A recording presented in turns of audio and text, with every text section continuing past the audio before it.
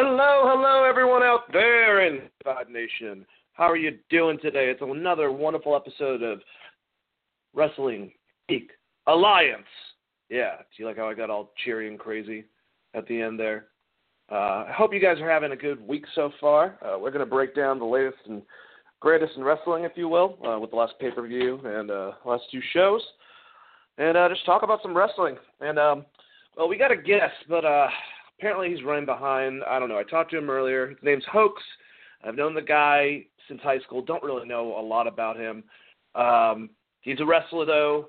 I don't know. He's told me several different things, that he was at a cemetery at one point and at an amusement park. So we'll find out. He's going to call in soon. But until then, let me introduce my co-host. What is up, Chris? How are you doing, man? Christopher Patton. Oh, sorry, I'm doing good, I man. didn't unmute you. Hey, Geek Vibe Nation. How's it going, man? I'm doing good, other than you trying to shut me down. Why don't you go ahead and pull the shovel out, Triple H? Well, you know what? I need a shovel and a Band-Aid. Oh, my God, it hurts my voice so bad to do that. Ugh. I wonder if it's the same way for like a Stone Cold Steve Austin. It is pretty funny. Let's see if I can do Stone Cold Steve Austin. God damn it, brother! No, I can't do it. Okay. Anyways, yeah, man. I was talking about it in the intro. I don't. It's kind of lackluster pay-per-view, and we'll get into that as well as Raw and SmackDown.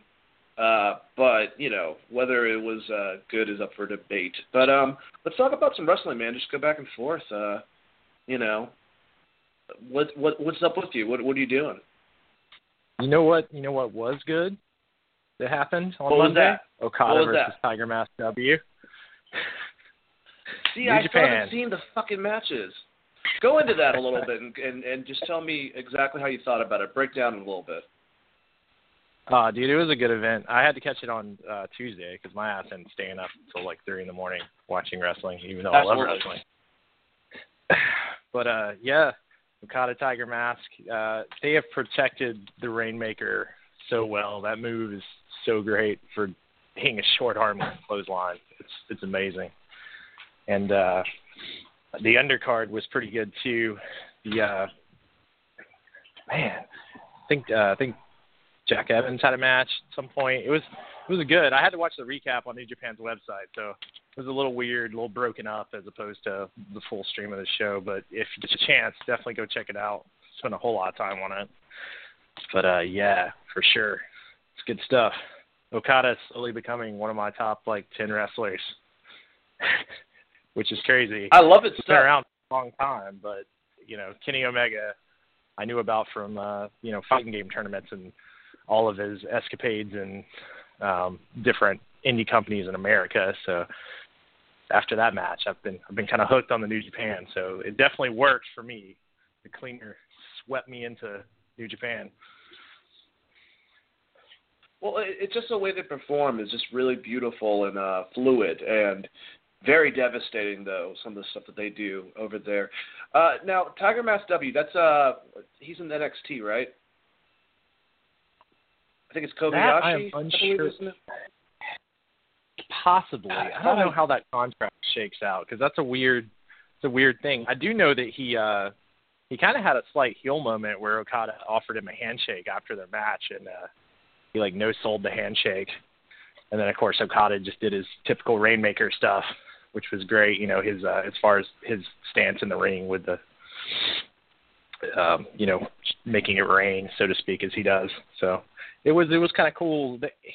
They're doing a lot with Tiger Mask right now because they also have an anime going on at the same time, which is kind of hard to keep up with. But well, I'm so much of a dork, I actually knew that too. So yeah, I'm trying to think. It's Kota Ibushi who's on NXT, which is awesome. I really like his stuff that I've seen with him on NXT, so I'm definitely going to like this match.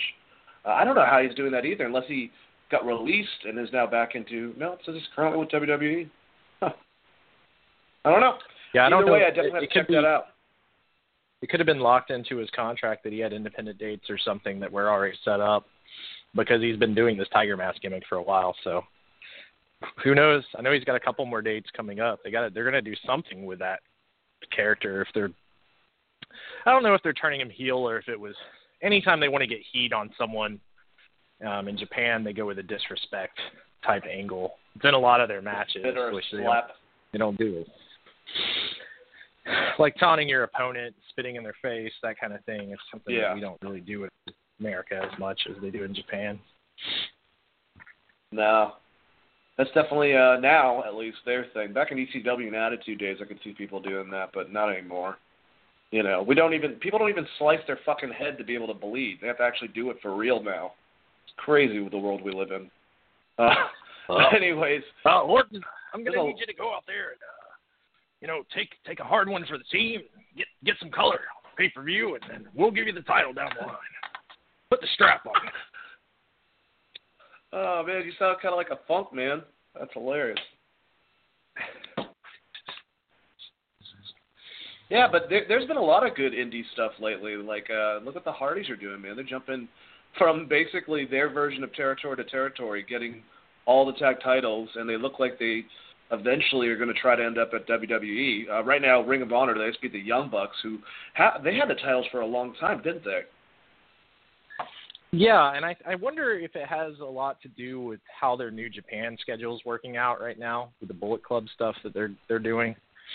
But yeah, they've had the titles in Ring of Honor for at least 6 months, maybe longer.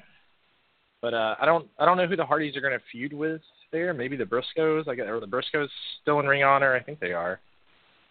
I don't know. Those sloppy Briscoe brothers, they're not related to Gerald and whatchamacallit. Are they? Not to my knowledge. I don't think so. No. Just wrong. Coincidentally, they're Briscoe brothers too. They're like the exact opposite too. Like the other ones are kind of like gentlemen Southern guys, and these guys are a little bit sloppy. But ring work's really good. But yeah, I could see that too. Or I don't know. Do you think the Hardys have the WWE in mind, like in actual reality, or is Matt Hardy just fucking with us on Twitter constantly? I don't know, but it's awesome. I love that he's kayfabing everybody for sure. I mean, the greatest tag team through all of space and time would insinuate that they're going to try to win all the titles so they can. So, and I think right now they're holding 3 different tag team championships, 3 different federations. So after they drop the titles at Ring of Honor, that's the big one. The rest of them I don't think would matter as much. I can see them doing something at WWE level. If Vince wants to go down that road, I know he probably still has a little bit of hard feelings with Jeff and Matt. They didn't necessarily leave on the best of terms. I'm assuming especially with Jeff, because of his track record back then. Yeah, and I mean, he had CM Punk. He put CM Punk over on Jeff Hardy in a retirement match. Yeah.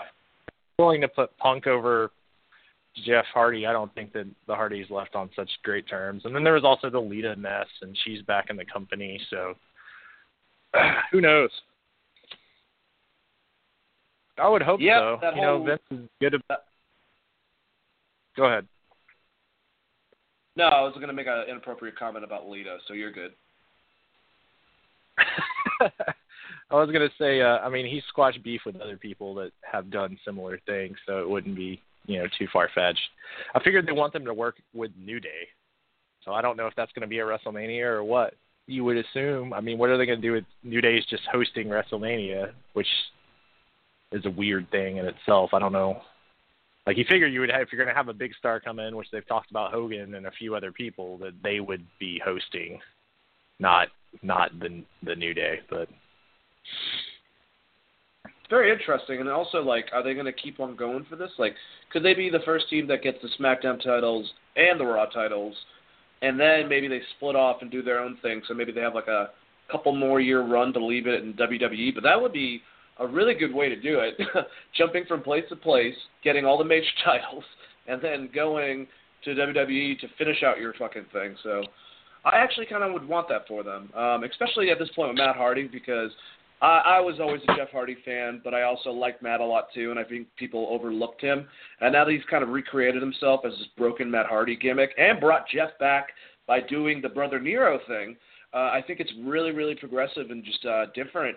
And, well, I mean, I guess not too different. I mean, he says weird shit. But his whole demeanor, his whole attitude, even him on Talking Jericho, he stayed in character the whole entire time. And it was hilarious to have, Chris go back and forth with him because like a year before that, he was normal Matt Hardy on his show. Yeah, I mean, I love the version 1 Matt Hardy stuff they did when he became a singles wrestler at WWE, like towards the end of his run there. So I've liked Matt Hardy for quite some time, but it is cool to see him try to. I mean, he did reinvent himself. I don't know if it has. I don't know if it's just because they finally gave him creative freedom to do so, or what's behind that. And then also it's like, the thing about Broken Matt Hardy, the tag team, and they can come back and just be the Hardy Boys if they really wanted to. It's just like what kind of limits are they going to put on them is the worry with WWE stuff. And WWE even I think they even tried to imitate when they did Final Deletion. They did the whole Wyatt family versus the New Day thing a couple weeks later, and it was just terrible.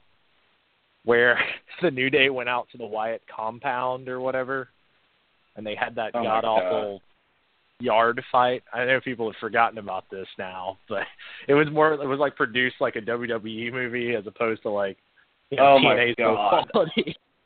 I have to look this up now. Yeah, it was really bad. But yeah, I don't know. Maybe they'll let them run with that character. He's fun.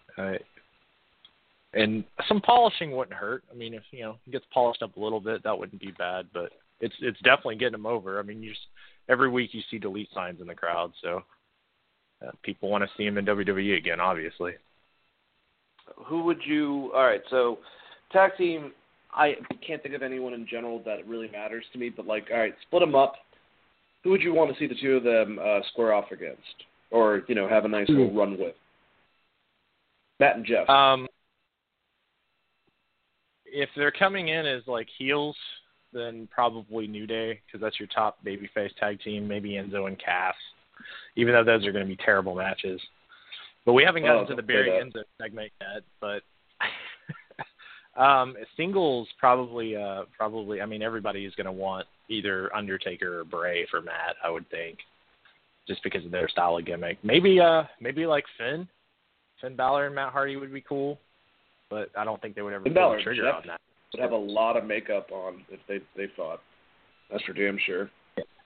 Yeah. I mean, well, you could even do where it's it's Finn's the good guy and you have Matt and Jeff being the heels wanting to delete the demon, so to speak. So there's tons of cool stuff you could do. Man, I want to delete the demon. We should hashtag that on Twitter if I actually use that thing. But I don't. So I'm going to... Jawan, if you're listening, you use Twitter. Put hashtag delete the demon and send that to everyone creatively involved over at WWE. He likes to do that, so I think he can figure out exactly who it is. There's 1,000 employees. Make sure you get it to Vince, though, especially. That would be the most important. I just actually followed Vince on Twitter, and I don't think he's posted anything in a really long time. But I was he has a Twitter, which is just how can he even keep up with it? He's constantly working. I have no clue. He makes Triple H do it for him. I want an assistant and I'm gonna get better at that. So I don't have to talk every time. Feels like I just took a bong hit. Please. Who would you want to see the Hardys go up against? I mean, coming back. I mean, that's the thing is tag team wise. I'm trying to think of ones that I really care about. I mean, them American Alpha would probably have some really cool back and forth matches if they were at SmackDown. And then if you wanted, then Matt Hardy could branch off and go against Bray. Jeff, I just thought about him and all the blue paint on the end is Finn Balor, them trading off and doing high-flying stuff. Just your basic. I guess it's kind of obvious who you would think that they would go after in a way. Maybe they would go against Cesaro and Sheamus because those guys are getting so utilized so well. It would be cool actually to see that match, but I'm actually making a joke because they should be doing single wrestling and way up in the food chain, especially Cesaro since he hasn't got a chance. But I digress. You know, I mean, I guess. So can Cesaro get over as an actual face, though? I think so, man. Like, I've always thought that Cesaro had a lot of charisma. He's just taken so many losses at this point. He's in the same spot as Sami Zayn, where it's like you got to package him with someone else to really do that. And then they, that whole the League of Nations shit kind of buried Sheamus for a long time. I mean, people forget that he was champion like 2 years ago. I don't know. Guys can do slow at the beginning of their career, and some, especially if they have momentum and come back from it. All you need is a good storyline where it's like they defeat some type of huge obstacle, and then people fucking embrace them, and that plummets them from point A to point B. The problem is they just have too many people to put in that position to be able to, I guess, add someone in. So I guess that's going to be the issue no matter what. But even Sami Zayn, man, I really liked the match with him and Samoa Joe, other than he lost, but it was cool to see. I guess, I'll wait. We'll go into the interview with Hoax once he calls in, whenever he decides to call in. But let's go into Fastlane. Does that sound good, man? Or do you want to talk about some other stuff, man? Well, we'll start with Fastlane and see where we go. We might breeze through this because it was these were uneventful events the past 3 days. What? Even if they weren't that great, when some of the events on your Raw and SmackDown following your pay-per-view are actually better matches than the ones that you premiered on your pay-per-view, that's a bad thing. All right, let's go to the first one. The one that was actually really good that wasn't televised. Rick Swann and Akira Tozawa defeated Brian Kendrick and Noam Dar. And actually, I gave them 9 minutes and 25 seconds to kick off the show. I thought it was an awesome match, back and forth. And it was fun seeing Akira and Brian and Rick Swann, he was dancing and jigging in the ring, going back and forth, and then hugging Akira really awkwardly. But they look like they love each other, and I hope they have beautiful children. How'd you like this match? I liked it. I thought it was fun. It was a good kickoff match, and it's good that they gave them more than 3 minutes. So it's fun. Tozawa is slowly becoming my favorite cruiserweight in WWE. Besides Neville and Aries, of course, but Tozawa and Swann, I think, kind of stole that match a little bit. That Phoenix Splash that Swann does is pretty awesome. So it was a good match. It's especially considering it's a kickoff match. I felt like it served its purpose as far as what they were going for with that match, and the end of the match got really good. The last couple of minutes, they had some good sequences. And for once, the crowd wasn't sitting on their hands during a cruiserweight match, so they were doing something right. Yeah, it was just fun and all over the place. I definitely enjoyed it. And the second match on this card was actually pretty cool. Samoa Joe defeated Sami Zayn with his submission, of course. They gave them almost 10 minutes too for a match. It was a good match. They went back and forth. A couple times I thought Samoa Joe had killed Sami Zayn. But, towards the end he kept on doing the Sami Zayn thing, where it's he gets a lot of strikes in, he's actually coming back. You're like, yeah, he can do it, like Rudy. And, except for he's not like Rudy. Well, because Rudy ended when he was don't worry about it. Doesn't matter. Point being, I like how that Samoa Joe was over Sami Zayn's lifeless body. He was like, "I told you so! I told you so!" It's pretty fun match. How did you like it? Oh, I thought it was a good match. It served its purpose. It's a hard match because you can't give Sami the win, even though he needs the win because he's facing Joe. And it's kind of disappointing if you watched any of their NXT matches or any matches that they had in the Indies with Generico and Samoa Joe, but it was fine. It made sense, for Samoa Joe, and it established Sami to a certain point or degree, I would say, but nothing that was crazy. I don't think it got him super over as a face, but hopefully it helps him out. Yeah, no, I agree with you completely. Do you think they're going to WrestleMania with the two of them, or was that Samoa Joe's first person? Now he's going to keep on going because they definitely have some interaction Monday. So what do you think they're doing with that? Well, I would say that they're going to stick with Sami Zayn for a little bit just because they don't know. Well, Rollins is supposedly coming back, right? So Rollins is going to be going against Triple H. So Samoa Joe's got to have something to do on the undercard, unless they bring Balor back. But I feel like they would save that for WrestleMania in some capacity. I would assume that Joe's going to go against Sami Zayn because Kevin Owens already has the other face on the show, which is Jericho. And then now it's like, what's Braun doing? Is Braun going to wrestle the Big Show? Are we going to get that match again? I don't know. Yeah, I see what you're saying. Well, this next match, I think that you're going to enjoy, or you should have enjoyed just like I did, between Gallows and Anderson being heel as fuck, defeating Enzo Amore and Big Cass with a pinfall. It was basically Gallows and Anderson versus Amore the whole entire fucking time. Enzo was just getting the shit knocked out of him in the corner. He went for that hot tag, and completely got kicked in the face by Carl Anderson. He got kicked in the face a lot, actually, in this match, which was great. Bada bing, bada boom, you lose. And they lost. And, I don't know. How did you feel about this? It wasn't anything special, but I was happy to see him get the fuck knocked out of him.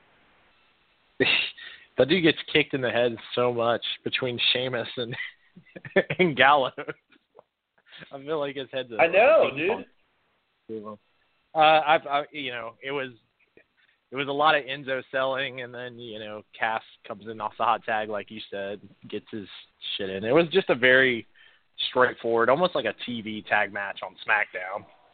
There wasn't anything special about it. At least they, Anderson Gallows played up the heel role. They won they cheated to win. So my only worry is does it set up like a three-way tag title match between, Sheamus and Cesaro, Anderson and Gallows, and then Cass and Enzo for WrestleMania. So if that's the case, that sucks. But as far as the match goes and Anderson Gallows goes, it was fine. Yeah, I agree with you. I don't know. Like I said, to see Enzo get knocked around. The thing is that sucks, and I mean, we've talked about this. Cass is actually not a bad wrestler.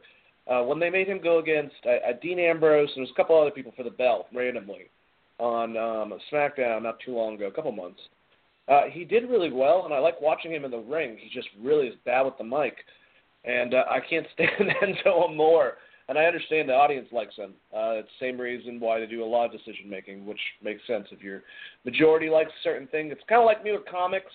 I tell people that we are, as comic book fans, to set your principles down a little bit because they're going for the general public, people that are not even like that nerdy and sweaty about it, kind of like us. They don't really look at wrestling in a certain technique or anything like that. So it is what it is while stuff like that happens. Just like the weird New Day ice cream thing where it looked like Big E was rolling on ecstasy, I think. I don't know what the fuck was going on. I want to try their new ice cream, though, so I guess they got me, How did you feel about that segment? I'm over the ice cream thing. Why would your world's longest reigning tag team champions not be trying to get their rematch clause for the title? That's my problem. No idea. Don't they want to get the title back again? They obviously don't care. It makes them come off as kind of dumb, which, I mean, they're supposed to be kind of a little silly. I mean, they're more. They definitely gear their stuff more towards like a young teen audience, both male and female audience for teens. But it is what it is. It's kind of silly when you think about it, when they held the title for like 400 and something days or whatever it was. They beat Demolition's record, goddammit, for a reason. Axe and Smash would be pissed. And Crush. Not as pissed as like other good, like the Road Warriors who didn't hold the title that long. But yeah, people are pissed. Yeah, exactly. Like the Road Warriors that Demolition was based off of because Vince McMahon didn't have them over in WWF at the time. Yeah, they did a lot of stuff like that. It's weird. Anyways, let's keep on going with this to a match that was actually pretty fun to watch. Sasha Banks sold a lot of moves from Nia Jax while she beat the shit out of her in the ring. This is actually a pretty good match, almost 9 minutes long. She kept on coming back and jumping and putting in like sleeper holds and shit. And at one point, the torture rack looked really devastating from where we were because she kept on going and going. But at one point, I remember her jumping, like she was like up about to do a move, and then she jumped on her, put her in a sleeper hold, and she ended up rolling her up after trying to get the Samoan drop. Nia Jax got the Samoan drop on her. It was a roll up, and she won 1, 2, 3. Jax loses to Sasha Banks. How do you feel about that, Ed? Do you think there will be repercussions going on with this? Well, we'll soon talk about, but the three-way match to make the card with all four of them. Well, didn't Nia Jax have an undefeated streak going into this? So the way I feel about it's kind of negative if that's the case. I'm pretty sure in singles competition she hasn't been beaten. So you kind of just gave a throwaway match that didn't really mean anything. And the match itself was okay. And Nia's in-ring ability, it's okay. It's not terrible. And she's definitely different. I think Sasha did well on it. There. Yeah, I don't know. She should have won the match, in all honesty. Yeah, do you think the roll-up was cheap? I think that's what they were going for, to try to make Nia still look strong in the outcome of the match, but they kind of threw a record away. She kind of had a streak going, which I guess they weren't really building towards that. That's just how they booked it. But I was always assuming that she was going to, come WrestleMania, she was going to be like, look, I haven't been beaten, so why am I not in the title match? But I guess that's not where they're going, so who knows? Who knows? Well, I'm receiving an update. Unfortunately, our guest is not going to be able to make it. He's at a morgue with a funeral. So, apologize, but Hoax will be on our show definitely in the future. You got to meet this guy. He's a weird cat. I don't know how to describe him, actually. Like I said, I knew him back in high school, and I just know he's a wrestler. So, it's kind of a weird one, but we'll keep on going with this wonderful pay-per-view. Briss. Too bad you want to join us either tonight, but, I understand what it's like to have work get in the way of stuff, so shit happens. Anyways, by the way, if you guys want to join us, now that I have a chance, call in at 929-477-3781. You'll be listening to us, and at that point, press 1 if you'd like to join our conversation, ask a question, any of the normal stuff. So, getting back to this pay-per-view. All right, so now we have these random matches that get made out of nowhere because they obviously had no idea what the fuck they were going to do with their schedule. I have no idea. Jinder Mahal and Rusev are no more. We do not have a Nikolai Volkov Iron Sheik situation anymore, which is devastating. I mean, because Russians and Muslims have been pairing up since the beginning of time. So it makes sense to have that type of team. Anyways, Cesaro was going against Jinder Mahal, and then we'll get to the next match, which I actually really enjoyed. Both these matches were pretty fun. Nothing too crazy, both under 9 minutes. Cesaro, like Zorro, it mixes Cesaro, defeated Jinder Mahal via pinfall. I'll just throw it off to you first. How did you like this match? I hated it. Thought it was terrible. It was pointless. Like, why the hell is this match here? It wasn't promoted at all. I mean, other than, no, I can't. No, you know what? This was just a mid-card, Raw match, like a filler match. Like, why the hell are they having this match on a pay-per-view? Why not give other talent longer in the ring to have a better match than to do a 9-minute Cesaro versus Jinder Mahal match? And then at the end, you just get random Big Show. So that was. Hey, it was fun to watch Big Show throw Rusev around like he was a rag doll, though. Yeah.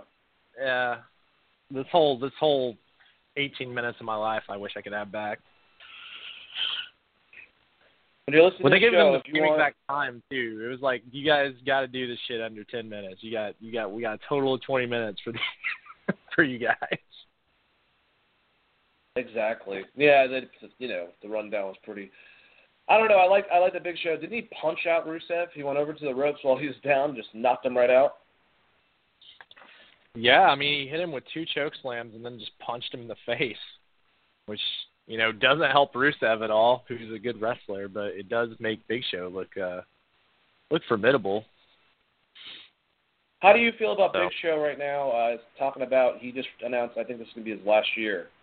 Do you think that was smart? I think it's good personally. I'll go first, just because of the fact that he's in good shape, and if he thinks that he wants to do one more year, kind of give him some matches and let him put maybe Braun Strowman over at next WrestleMania or something. Yeah, I mean, I would assume that's what they're going to go for. They had a pretty good match on Raw, not this week, but was it last week, I believe it was? Yeah. And maybe they're going that route just because I think the whole Shaq thing fell through. So Big Show's not fighting Shaq, or at least not to our knowledge.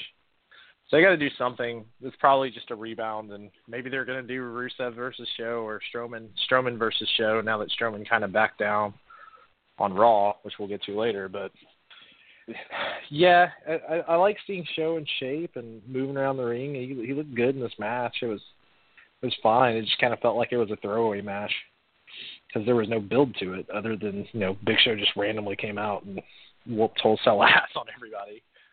But, I mean, if they build that the rest of the way to Mania, that's fine. If they just build Big Show making saves for people. But I don't know. It's kind of weird. They put Big Show in a weird situation where, he can go against Braun, but they did that match for free. So yeah. It's like you gotta get people. And they're not going to build something up.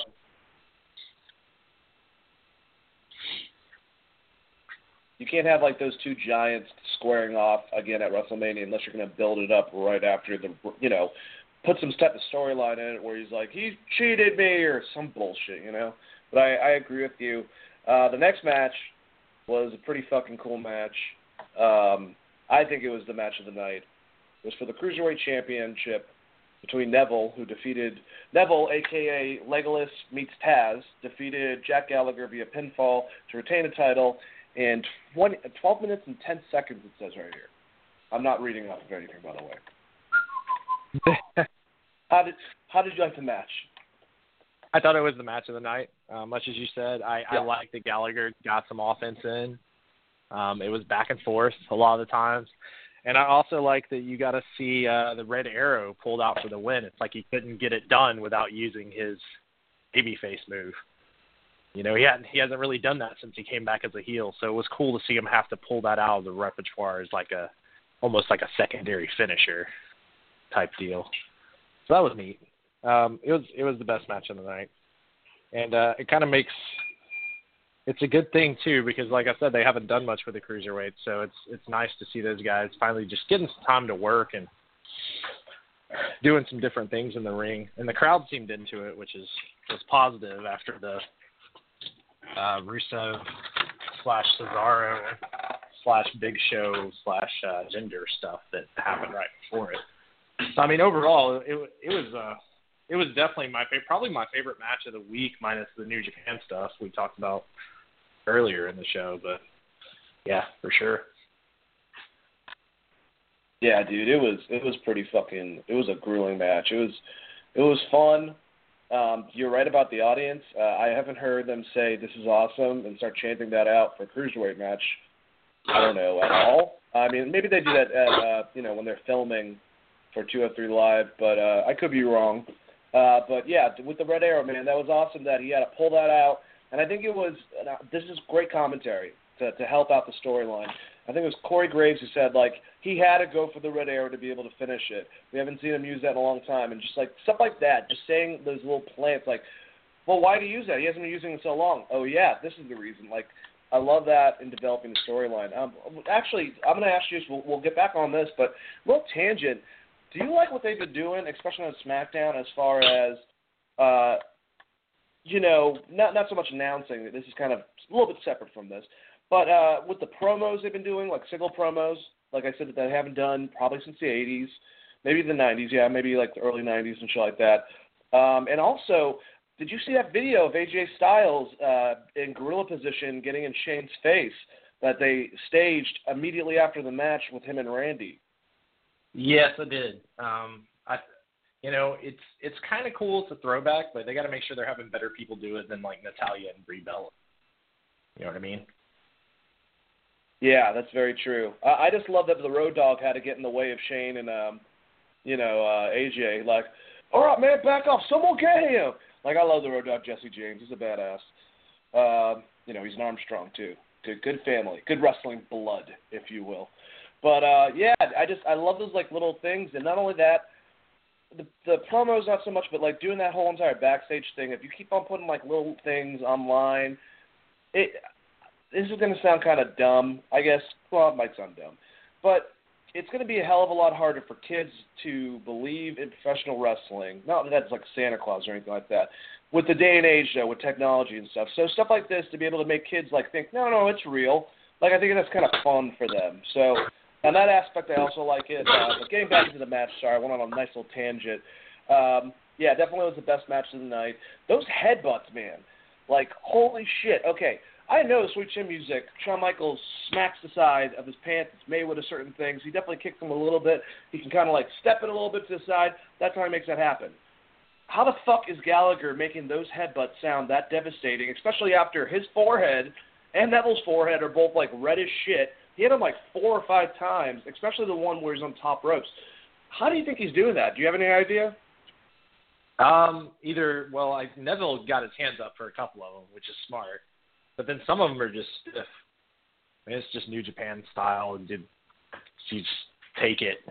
I don't think every wrestler is going to do that, but he's trying to hit him above the. It's a dangerous move because he hits him in the nose, he's going to break his nose. So. I'm assuming he's like dropping the crown of his head, so he's hitting him like it would be almost like if you were dropping the crown of your helmet to hit someone in football. So it's the hardest point of your head, like your forehead would be my guess. That and getting your hands up. Like if you were telling someone how to take a chair shot, for instance, that's why they like before got into like the 90s where everyone was doing unprotected headshots. The key is to get your hands up beforehand, like last second, and it can still look crazy devastating. But it also makes sense because in what world are you just gonna like not defend yourself from getting hit with a chair? Or hit with a giant headbutt. So you don't have to, go unprotected on that move. Also, he does throw his hands out to his side, so it does make it look a lot more brutal. So, that's probably part just Neville being like, I'm willing to take this. Similar to like Nakamura and Samoa Joe when they wrestle, their shit's super stiff. Or Nakamura and even Sami Zayn, like Nakamura put a beating on Sami Zayn in that NXT match before Zayn left NXT. It's pretty crazy seeing this type of stuff because like afterwards I was like, my God, dude, he had to have connected pretty hard on the head with. And I couldn't tell for one of them when he was in the ring when he nailed Neville if Neville fell to his ass because he was selling it or if it was like actually he was a little bit dazed. But great match nonetheless. Goes into another match. I don't know. I want to say, based on the last two, this is probably the second best match of the night, maybe. But I hated the ending just because it made absolutely no sense. I heard it was Roman Reigns. What is with me tonight? Defeats Braun Strowman via pinfall in 17 minutes and 20 seconds. Yep, they got that long. But it was an intense, tough match. But I heard Stone Cold's podcast, and his big criticism for this match was, why the fuck do you have Strowman going to the top rope to do a splash? Like, that guy's too big to be up there for one thing. Anything could happen. And, like, what was the point of that? Like, where would that make sense that a big guy would be like, you know what, to be able to beat him, I'm going to jump off the top ropes, and I'm fucking 300-something pounds. How did you feel about this match? Did the ending destroy it for you, Chris, or did you not like it in general? Did you like it? I thought it was fine. It kind of made Strowman look a little dumb going up to the top rope to beat him. But the idea... He was undefeated. the idea behind it was that if he goes up to the top rope, the idea is that he can't beat Reigns any other way. So he's going to try to crush it, which would be fine if you built that as something that he did. You know, and like I know Stone Cold hates big guys going up top rope, but like Vader was over 300, Bam Bam was over 300, Kane goes up to the top rope, he's over 300, Undertaker walks the rope and then jumps off. So you can do it. It's just you gotta do it in the right way. I think the worst part was didn't he just hit one spear and that was the end after he missed the splash? I feel like they could have done like two or maybe a spear and some other kind of move that Reigns hasn't used before to kind of, you know, build it up. Or hell, just beat him with a straight superplex off the top rope. Like, you know, just a beautiful superplex. People are just really, I think, like I said before, dude, somebody's got to hit the fisherman suplex off the top rope, bridge that into a pin. It's a great finisher. Dude, that would be amazing. I love a fisherman suplex by itself. I watched, I forgot what Royal Rumble it was, but like the last five was it was The Rock, Kane, Kurt Hennig, Triple H, and Stone Cold, and they treated Kurt Hennig so well, and I don't think he had much of a year after that, and unfortunately passed away shortly after that too. But it was like 2001, I believe, and to see him get that beautiful fisherman suplex, all of them were landing their finishers, and they gave him that. And then, of course, I think it was Stone Cold eliminated him, but, you know, shit happens. But rest in peace, Kurt Hennig. You're a badass. That's a badass moving off the top ropes. It would look pretty fucking sweet if you ask me, Chris. You're right about that. Let's go to the women's championship. Bayley defeated Charlotte Flair in a pinfall to retain the title, 16 minutes and 55 seconds. And, oh, my God, Charlotte lost her streak. Her credibility is out the window. I mean, she's only the daughter of Ric Flair and very athletic and whatever and whatnot. But this was actually a pretty good match. Of course, it had to have the interrupting with Sasha Banks, but you know, it was a fine match, I think. Not one of my favorites. Mainly, all right, I'm going to be honest with you. I'm going to go on a little bit of a tangent. I'm sorry. God. It's so easy to say this about people like Enzo Amore, but I am not a Bayley fan at all. Like, I think it's cute and all, but she's kind of fucking annoying, and I think her finishing move is a goddamn joke. No way in hell is a belly-to-belly suplex really a great finisher anymore. I don't know who told her that. Maybe Mr. Death Row with the thing, you know, put some fire on it, baby. You got this, baby. I have no idea. I have no clue what it is about her, but she just kind of annoys me. Chris, am I a heartless asshole for thinking that? No, not with the way she's been booked. Like, if she was, you know, when she was in NXT, I think her gimmick made a little more sense. Having, like, Stephanie and Charlotte bury her for being a fan and that being her gimmick kind of just kills her gimmick a little bit. The finisher is terrible, like a belly-to-belly suplex. As far as in WWE goes, is not a great finisher. Like, there's so many other things that she could do that could look devastating. But as long as the move's protected, like if no one's ever kicking out of that thing, then you can make that a point in the announcing to make that move over. Like we were talking about Okada at the beginning of the show, his finisher is a short arm clothesline. Like, it's not anything crazy. It's like I said, it's a super protected move. So when he hits it, it's like you don't see people kick out of it that often, maybe with the exception of like Kenny Omega and like a big event. But that move is always going to be the finish. And if the announcers play that up to where the move is that good, it's still the finish. That being said, that move is still the drizzling shits. And this match was also the drizzling shits. I'm going opposite of you.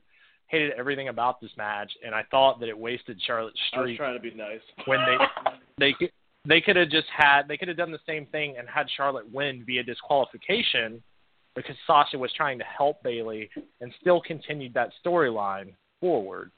The only thing I can think is they didn't want to put the title back on Charlotte because they don't want it to seem like the title's flip-flopping. But I would assume that title's coming back to her at WrestleMania anyways. So it just, No, it was fucking terrible. I hated it. The match itself was fine, but it's also just like the same match that they've had on the pay-per-view before, so it wasn't anything special. And then how is your babyface going to get help from another babyface and your heel makes her buddy stay in the back? Like, it just, I don't know what they were going for or who that match was for, because if it's for anyone over the age of like 18, I think they fucking hated it. That's a very, very good point. You know, Chris, maybe I'm too nice on the product, but you buried it just now. And I don't blame you, actually. I thought not the psychology, but actually like the performance itself, I thought they did a good job back and forth. One thing you were talking about with Okada versus, what the hell is it called? Rainmaker versus the Bailey to Belly. When you're doing a belly-to-belly, people can't really sell that to make it look like it's devastating like they can with the Rainmaker. Like, you know, when you saw Kenny and Naito both get connected and react with that, the way that they move themselves, it does look that devastating, but it just looks like she's doing a fucking belly-to-belly suplex. It's stupid. Like, that move's kind of dumb to begin with anyways, but I digress once again. You know, I also didn't understand the point of, if you're going to give it back to Charlotte at WrestleMania, then why not keep on having this streak of hers continue? But I agree with you. There were a lot of aspects to the match that I did not suit well with myself. But, you know, shit happens, and Bayley is still the fucking champion. Let's get... Well, we're done with this, right? There's nothing else to talk about. There's no other matches, and that was it, right? No, there was a squash match. You know, the main event squash match we've been waiting for fucking weeks. All right, so it's not easy when you know what's going to happen. So for everyone that didn't know what was going to happen, I feel really bad for you because it had to have been worse. But it's also not easy to know that you're about to watch this. But at least I thought, all right, Brock Lesnar is the beast. He's the monster. But for some reason, his kryptonite now that you've shown in the story has always been Goldberg. So it makes sense for him to be able to do this stupid, ridiculous bullshit. That, by the way, when Goldberg was on his streak back in WCW, it was mostly jobbers, the ones that actually took a large amount of time for his longest matches, whether it be fucking 10 minutes or whatever. They were some of the bigger names. So you can actually have a match with Goldberg, especially now, where I think that, honestly, in the ring, he actually might be able to move a little bit better. I know that sounds crazy, but he's been practicing MMA and a lot of other style stuff. So, to me, there was no reason to have a fucking squash match like this. You could have had this as a pretty decent match, you know, nothing crazy for Goldberg's sake, but then Chris Jericho comes out, distracts him, and the same fucking thing. There was no reason to squash Kevin Owens. Now, you made him completely look like a giant bitch going forward.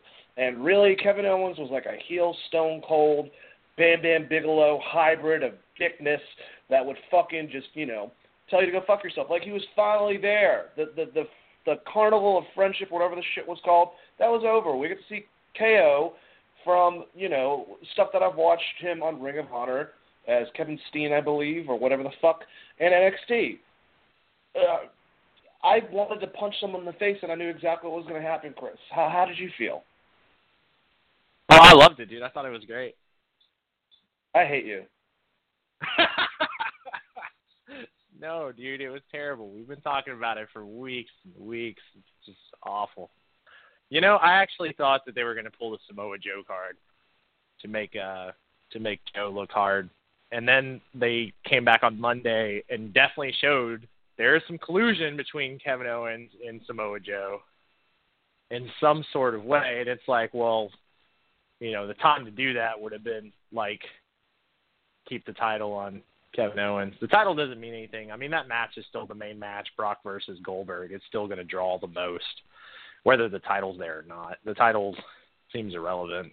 I guess it gives that match another angle, but it really doesn't need it. It's just like people are going to want to see Brock beat Goldberg. And, you know, there was cheers when he won the title from Kevin Owens, but it wasn't like, I know, holy shit, we love Goldberg. You know, it would have been nice like, the thing is, Goldberg hasn't really taken any bumps at this point, and he hasn't really taken any bumps since he left. He wrestled in Japan for a while after WCW, so he hasn't really worked a match. So, I mean, the only thing I think is they're protecting Goldberg to the best of their ability, and this Lesnar-Goldberg match is going to be fast at WrestleMania, which is going to be really bad because every time they do a match that's like a squash at WrestleMania, people freak the fuck out. Example, Sheamus versus Daniel Bryan, which part of that was everybody wanted Daniel Bryan to win, and the other part is it lasted 17 seconds. So, no, it was terrible. I didn't love it. I was just kidding. It was awful. But it wasn't what we expected. Okay, I'm glad to hear that because I was like, what? Fuck, man. Really? Because that was just stupid. That was just awful. Like I said, maybe I'm just jaded because of how they, how Sting's adventure in WWF was, WWE, what do you call it? Or the fact that I love Kevin Owens, and I've never been a Goldberg fan. But like I was saying beforehand, we have to go back, guys. Us wrestling fans, the ones that actually perceive things a little bit differently, we don't realize that a large, massive audience is cheering Goldberg. Now, why they don't listen to the fact that everyone boos Roman Reigns, no fucking clue. But that's how it is, and we just have to deal with it. So now we're leaving this pay-per-view and going off to Raw. And at the beginning of Raw, all right, let's see, hold on one second. So Chris Jericho comes out, and Jericho says some Jericho stuff. Now he's a babyface. He wants everyone to love him. Blah, blah, blah. KO comes out. They talk shit.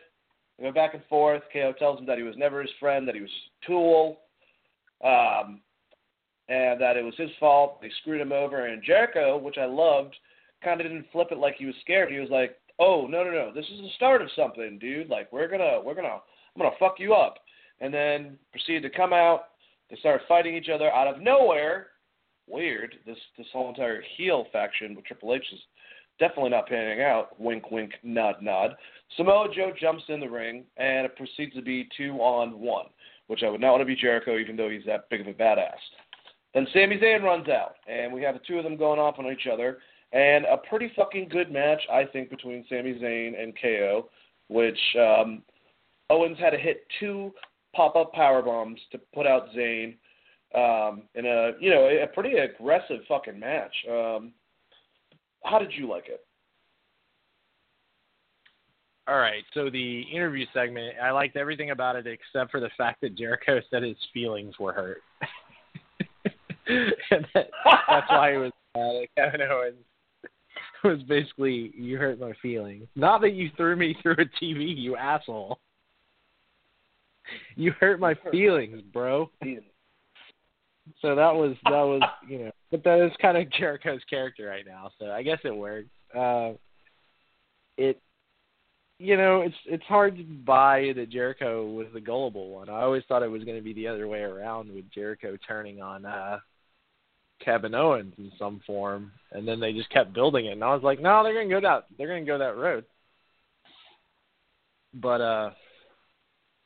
it was fine. I liked it, and then I'd like the Sami Zayn coming in for the save. It makes sense because he hates Kevin Owens, so they're still building that. Now, what I don't like is that you have Sami Zayn versus Kevin Owens, which they just did a week before that, and they were supposed to have their blow-off match, back in the summer, and it seems like they've wrestled like 10 times since then, which shows that you have a lack of star power and talent. The match itself was fine. It made Kevin Owens look strong, but nothing protected Sami Zayn in that match. It looked like he literally got squashed. Well, I mean, he did literally get squashed at the end. But it was kind of cool to see that it took 2 pop-up power bombs to put him under. Because did it? Or did Kevin Owens? See, because I took it as Kevin Owens dropped him on his neck with that one move, and then gave him a pop-up power bomb, and then gave him another just because he's a dick. Yeah, that might have been his way about it, but I like Sammy. He's Rocky, except for Rocky has a little bit better of a track record. Rudy, whatever. Doesn't matter. Next match. Neville has to go against Rick Swann after defending his title the night before, obviously, and defeats Rick Swann. Pretty damn good match. Very short, but it was the stuff afterwards that I really liked. Austin Aries interviews Neville and asks him who he'd like to basically see next for him to fight. And Neville's acting like an angry elf, which kind of is, but don't hurt me, Neville, because, yeah. Anyways, and at one point in the interview, the crowd starts, saying Austin Aries when he was asking the question of who he'd like to see him go next. And, of course, Neville handles it, tries to be a douche about it, and Austin Aries just, beats the shit out of him, hits him with the microphone, hits a rolling elbow, and Neville gets the hell out of the ring, and Aries grabs the Cruiserweight title and shows that basically we all know, unless they're going to drag this out even longer between the two of them for a feud, Austin Aries is probably going to be our future Cruiserweight champion, which I'm completely content with. But my only problem, and along with the match and how you liked it, Chris, I'll ask you this question. They're making too many big names for the Cruiserweight title, I think, because they keep on switching it off too much. So we have Neville, we have Rich Swann, we have T.J. Perkins, we have, Austin Aries. There's too many guys that are making it look really strong that are now going to automatically look weak if they keep on trading it off. I found it to be a little bit of a problem, that maybe someone needs to hold on to it for a little while. And also, what the fuck are they going to do with WrestleMania with the Cruiserweight title? It's probably going to be on the pre-card, but are they going to have like a ladder match, like a couple of them, or I don't even know. Let me hand off all that bullshit to you. The match wasn't as short as you thought it was. Actually, it was actually longer than the pay-per-view match. Believe it or not, it was 14 minutes. Really? I don't. Oh. It was a good match. I like that Swann got offense, and he didn't look weak in his loss. He went for the Phoenix Splash to end it, which he had just won with the night before, and missed, and Neville, beat him. And it set up that awesome interview, and they've been building the interview thing with Austin Aries for a while. I think I talked about it either on the second or third episode we did, how it seems like they were trying to build to that. Austin Aries, like at the end when he's like, I have one last question for you. He's like, no, it's actually more of a statement. And then he just cheap shots him with a microphone. It's pretty great. It's kind of a very shit-heel thing to do, but that's kind of Austin Aries in general. And then he hits the rolling elbow, knocks him clear out of the ring, takes the title, like you said, and stands in the center of the ring like, yo, you want some? The one thing I will say is that orbital break that he has when he took those sunglasses off, that thing, I don't know if it's healed and it just healed that way or if he's still slightly injured or what, but that thing still looks a little rough. It's a little rough to look at. So it just makes him more mean looking, I guess. But, yeah, as far as... Are you saying you don't want him to... I was going to say, are you saying that you don't want him to look like Shawn Michaels does now? Yeah, I guess I love Shawn, but I'm just saying, we all know that his orbital bone got broke and his eye kind of slants now a little bit. It gives him character. Yeah, this one looks a little worse than that as far as that goes. Now, I will say Neville's definitely the centerpiece heel, and what they'll probably do is have Aries actually have to deserve this title shot. So I'm assuming you get a number one contender match on 205 Live at some point. Aries wins, and then you set up a feud with Perkins or Swann or someone else for your pre-card, and then you actually have Austin Aries. There's no reason why Austin Aries and Neville can't be on the main card at WrestleMania, because that Brock Lesnar-Goldberg match is going to last like a minute. So, yeah, probably. Oh, God. But that Triple H entrance is the Triple H entrance is going to last like 15 minutes. So the Triple H entrance is going to last like 15 minutes. So we're going to have to wait for that one. I want DX ballerinas dancing and oh, God dang it, man. Oh, I don't need a cough anymore. I cough way too much in my life. So we'll keep on going. to another giant grunting man. For some reason, people love Mr. Goldberg, the new Universal Champion who loves children and all that stupid shit. You know what? You know who also loves children? Daniel Bryan, Hulk Hogan. I like them. So go fuck yourself, Bill Goldberg. Anyways, he wants to be their hero. Whatever. Fuck him. He wanted to come out there and say, and then, about 50 times, like he always does. But, of course, Paul Heyman, one of my favorite promoters, heels, whatever the fuck have you, of all damn time. Paul Heyman came out, did his whole entire spiel, said, hey, he wanted to congratulate Goldberg, but, of course, he knew that he should never walk to the ring, blah, blah, blah, without Brock Lesnar. So Brock comes out, the two of them face the ring. Heyman talks a lot. And Lesnar extends his hand, and basically, I forgot what exactly he said. Heyman was talking to him about how he'd like to shake his hand for having a good victory because at WrestleMania he's going to make him his bitch. And then as soon as that happens, Lesnar gets him in the F5 and knocks him to the ground, and then Lesnar and Heyman depart. And, we watch Goldberg look like he's having part of a stroke, which he probably was. But pretty good segment building up for WrestleMania. I swear, if they have fucking Goldberg beat Brock Lesnar again, I'm going to lose faith in the WWE a little bit. I like Brock as an in-ring performer, and if he has title, I'm assuming people, he's not going to be a quote-unquote part-time wrestler that'll do it for a period of time, give the title when he's ready, and then go back to whatever the fuck he's doing. But I like watching him in the ring. I've always liked Brock Lesnar for that reason. Same thing with on the UFC, even though he just punch people a lot. Doesn't matter. Actually, it's a little more on his feet, if I would say, in wrestling.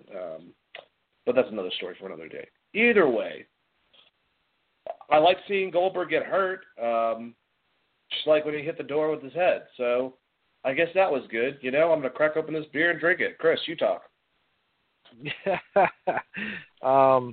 Man, where do I start? So Paul Heyman, still a great promo. Comes out, gets his promo, just like you said. They build this whole thing up. Brock Lesnar calls him a bitch. Or Paul Heyman calls him a bitch. He catches the F5. I'm pretty sure it's the first move that Goldberg's taken, and he actually took it pretty well. It looked okay. He took a decent bump off of it. I don't think he sold as hard as he should have, to be honest.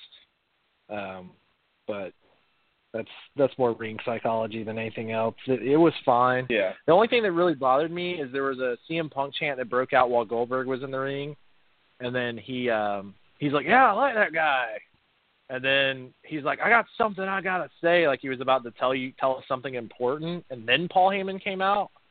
So it's like either he was about to say something that was off script, and Vince or someone sent Paul Heyman out right then and there, or I'm not sure, because the whole CM Punk thing that happened with The Rock recently really pissed off Vince, and it seemed like they definitely cut Goldberg off in mid-promo to make sure that he didn't do something stupid or say something that they would get them in some trouble with the lawsuit deal that they're dealing with, which is not really a WWE lawsuit, but it's backed by, like, the lawyers on the doctor side is backed by WWE, so it's kind of a weird scenario. So that was one thing I just wanted to make note of, because it was just strange. It seemed like Paul Heyman cutting him off in the promo makes sense, but it's like you could tell that Goldberg had to work out what was happening, and he kind of stood there for a second like dumbfounded. He was like, "This is supposed to happen like 10 lines from now," or whatever, because he's getting fed lines. But that's it is what it is. And I hated it. I never even liked Brock Lesnar that much. Like, I appreciate him. I think he's a monster as far as like an athlete goes. But like as far as his matches go, the only good match I can really think of with Brock Lesnar is him and Kurt Angle, and Kurt Angle's just a great wrestler. So I don't really care less about Brock Lesnar or Goldberg. I get why they put him there because they're both big names and a lot of other people really like them. But it does nothing for me, I guess. And I kind of just expect Lesnar to beat Goldberg in like a minute or under the time that Goldberg beat Lesnar so that they can put that over as like he's the man that beat the shit out of Goldberg in less time than Goldberg beat him or something. Because I really don't see that match going more than 2 minutes tops, maybe with entrances. Maybe they'll surprise me and they'll actually work a match. But even like back in the day, like even a Goldberg squash match, like the longest one I think I've ever seen is like 5-6 minutes in WCW. Without like NWO getting involved in some crazy manner and him just selling like tasers or something. Well, the question is with Lesnar specifically, you know, Paul Heyman's been doing all the talking for him, and you know he kind of has always done that to an extent. But do you think that Brock's ever gonna fucking talk at all? Like make like maybe a comment towards Goldberg to like add some levity to it? I guess I don't even know what the fuck I'm really asking you. I mean, he will in the vignettes. They always do that with Brock in vignettes. That's the only time he talks where he's like, that's what I do. I beat people up. You know, like, so they'll do that where it's like not actually in the middle of the ring promoing, where it's like a video session where Brock maybe reads some lines or something. They'll do that. And then they'll just hack together the best looking stuff and edit it into a package like they did when he fought The Undertaker. You know, so he'll get some often. He'll get some words in, but it's not going to be as much as I think you would want. I'd like to see Lesnar versus Kurt Angle in the future. I wonder, honestly, if they're building for that to get the title to Kurt Angle. I mean, who knows? You know, they were talking about doing him as a manager, but now he's saying that he wants to actually wrestle. So who knows what will be in the future? Maybe that could be their ending game. That's just, you know, something off the top of my head. Thought of it. Anyways, Raw Tag Team Champion match. The Club defeated Enzo Amore and Big Cass. Basically Cesaro and Sheamus wandered down to ringside in the middle of the match. Enzo celebrated a dive and spilled Cesaro's coffee, causing Cesaro to chase Enzo into the ring. And I think he accidentally clotheslined one of the guys, either Carl or Anderson. And the Club won by disqualification. And then all three of them beat the crap out of each other afterwards. It was interesting. How did you feel? Yeah.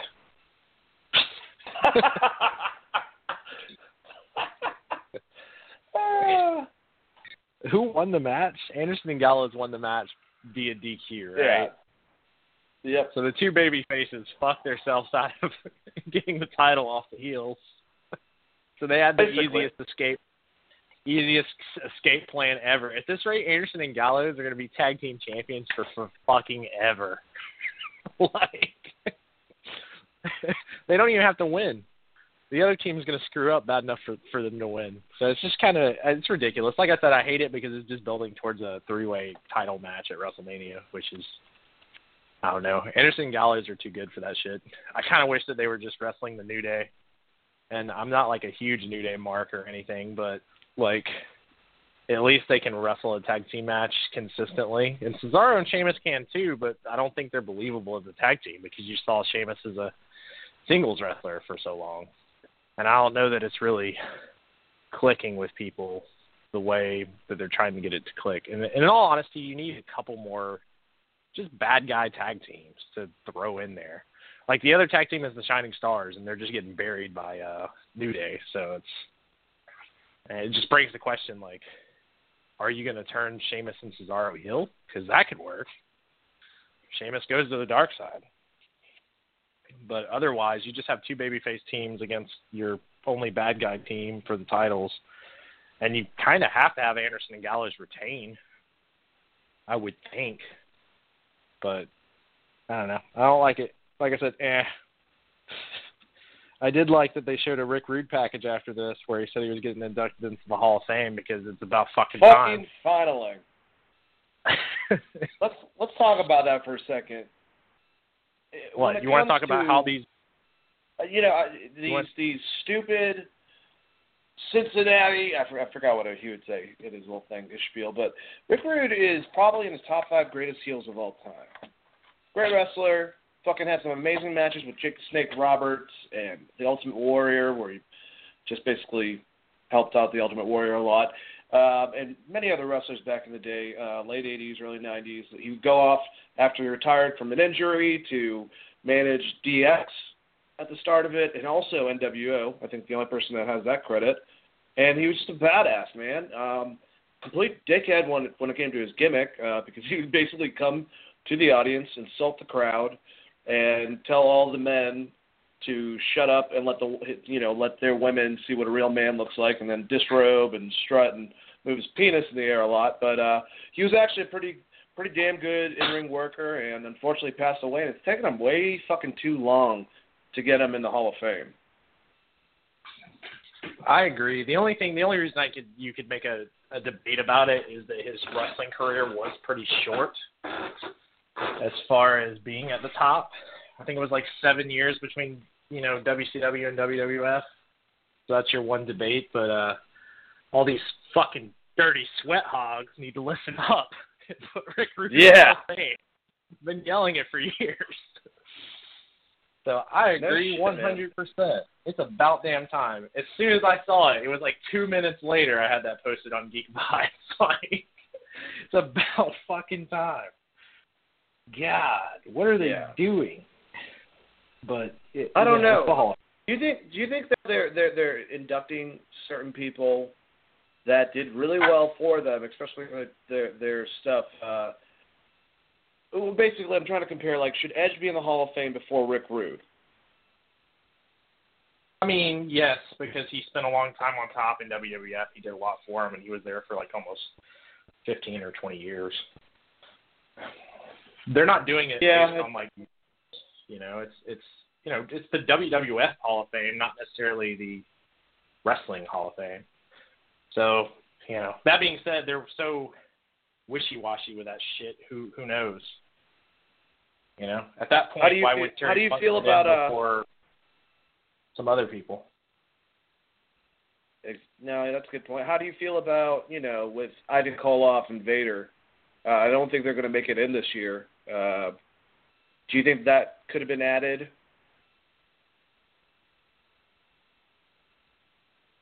Well, we still have a couple weeks, right? So I would hope that they put Vader in, just because he's openly came out and said that he doesn't have that much time left, and it would be nice to actually see Leon get his ring and get inducted. You know what I mean? Absolutely. Vader, even more so than Rick Rude, deserves to be in the Hall of Fame, as much as I love Rick Rude. But if you look at Vader's career, especially considering he carried WCW as their main heel in the early 90s before Bischoff took over, and his work in New Japan with Stan Hansen, I mean, debatably, he should be in there before Rude. But like I said, that stuff's so weird because he didn't really have a big run in WWF. And also, I'm not sure, maybe people just don't, I don't know how much influence Shawn still has on Vince. I know him and Vader don't really like each other, because Vader is kind of a softie as a person, and Shawn really lit into him a couple times, like calling him a big fat dumbass, and like in the ring working with him and shit, like in the middle of a match. So that could have something to do with it. But either way, the man deserves to be in. Ivan Koloff, similar, I guess. I would say that Vader was a bigger draw than Ivan, and Rick Rude was also a bigger draw. But Ivan is I can't really. It's weird that he has his card because he beat Bruno, So it's kind of a weird situation in which I don't understand. Maybe there's some long-lasting. But once again, all this comes down to who Vince wants to put in this thing. And also, if they're not a draw, he's not going to waste time inducting them. That's a good point. So it took him a long fucking time to get the Freebirds in there. Well, there's quite a few names that are definitely, rightfully so, should be in the Hall of Fame this year. But just wondering, I also wonder if they shouldn't just, if it's unfortunate and a situation happens throughout a year, like a death or a situation with Vader, that should not Like, if they already have this planned and that's what they're going to do, they're not going to do something based on something like that happening. I can understand that, I guess, to an extent, if that's the case. But let's go to the next match. Kira Tozawa defeated Arya Daivari. Look, the match doesn't really matter. Tozawa did a really sweet fucking German suplex. Afterwards, though, Tozawa got on the microphone and called out the Brian Kendrick. Kendrick came out and said he would give him what he asked for on Tuesday on 205 Live, which I watched the match, and it was actually a pretty fucking good match, and he beat Brian Kendrick. So how did you like this one, Chris? Dude, I love Akira Tozawa. He's awesome. That bridging German suplex looks so simple, but it looks fucking awesome.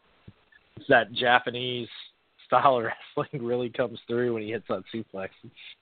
It's nice. And I like that dudes are selling his moves so well. Like, Dar, that guy hasn't – I don't think that guy has won a match that I've watched, but he has, like, been doing his best as a heel to get the faces over.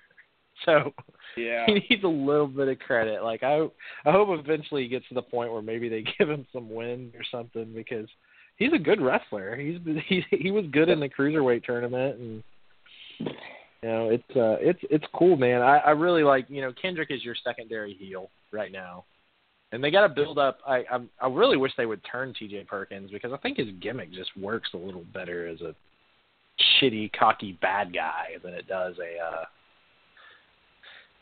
a face. I mean, I know he's they doing can't put him in the sunglass suicide costume, right? They should. Fuck, dress him up like if they can. Why not? I don't think they can. I think TNA owns that gimmick. So, or Homicide now? Is that what they call it? No, Homicide isn't Homicide like the guy that's like, he's kind of like Conan in TNA.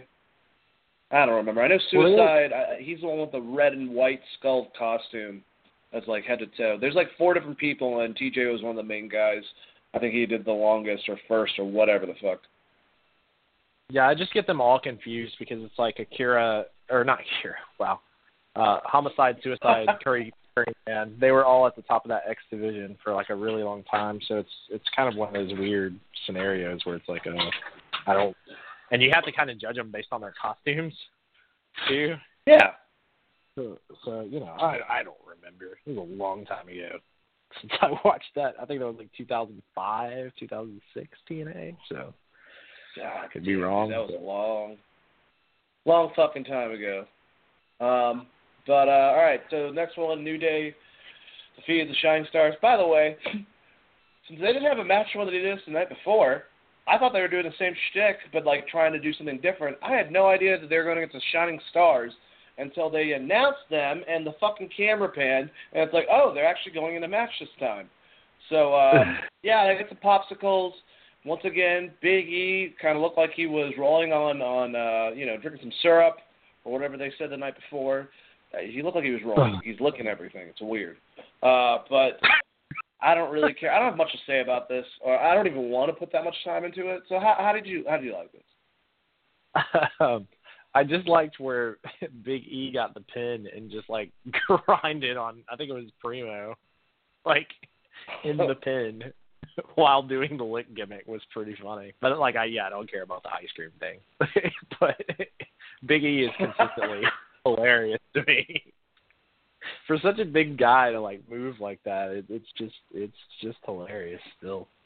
I mean, he was doing like a full speaking of Rick Rude, like gyrating in the middle of his pin. So if you watch that match for any reason whatsoever, if you haven't seen Raw and you want to go back and watch just that one segment, I think it's like the last 5 seconds of that match. It's worth seeing. I also like I like New Day's finisher. At least it's something different. Yeah. And was it called the Midnight Train? It's pretty cool move. Like a lifting DDT off the top rope. Kofi makes it look really good too. So other than that, I'm kind of on the same page with you. I'm tired of hearing about ice cream. It worked once with Budio, but like Stars. It's not working this time. It doesn't have the same. I don't know. I don't really care. I'm sure it's going to sell a lot. It's just all right, I'm gonna say it. Okay, the thing about the New Day that I find weird is they're mixing kids concepts like unicorns and fucking all that type of shit. Then they're gyrating, which is fine. I'm not like some old person or anything like that, but it's a weird combination. I've never understood their gimmick fully, basically. So, but they're fun. They're entertaining, I guess. Let's go on to the next thing. All right. Mick Foley was in the ring, and he welcomed Bayley, and she wasn't happy because of what happened at Fastlane, because she didn't fully feel like, you know, she won anything. So can I cut you off for a second? Sure. How the fuck can you not be happy that you're still champion, no matter how it happened? Well, Bayley's that good. Okay? You're still... She's like the fucking Goku. Honest. She's the Goku of the WWE. I'm surprised she didn't scratch her head. She's not big of a... she's more like the Superman because she's a Boy Scout. She's got to be so fucking honest that she can't win the title, even though someone helped you out a little bit. Either way, Sasha Banks came out and she was like, "You shouldn't feel bad about this." And Charlotte Flair came out with her blonde thing, animal. I don't know really what the fuck it is. And basically, Charlotte claimed there was a conspiracy.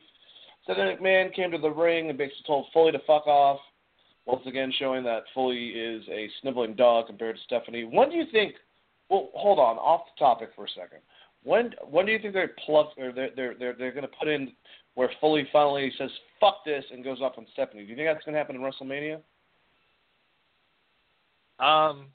Possibly. Maybe he pulls the fucking sock out of his pants and gives her Socko. She tries to interfere in Triple H's match to help him beat Seth, and Mick comes down and puts the sock in her mouth.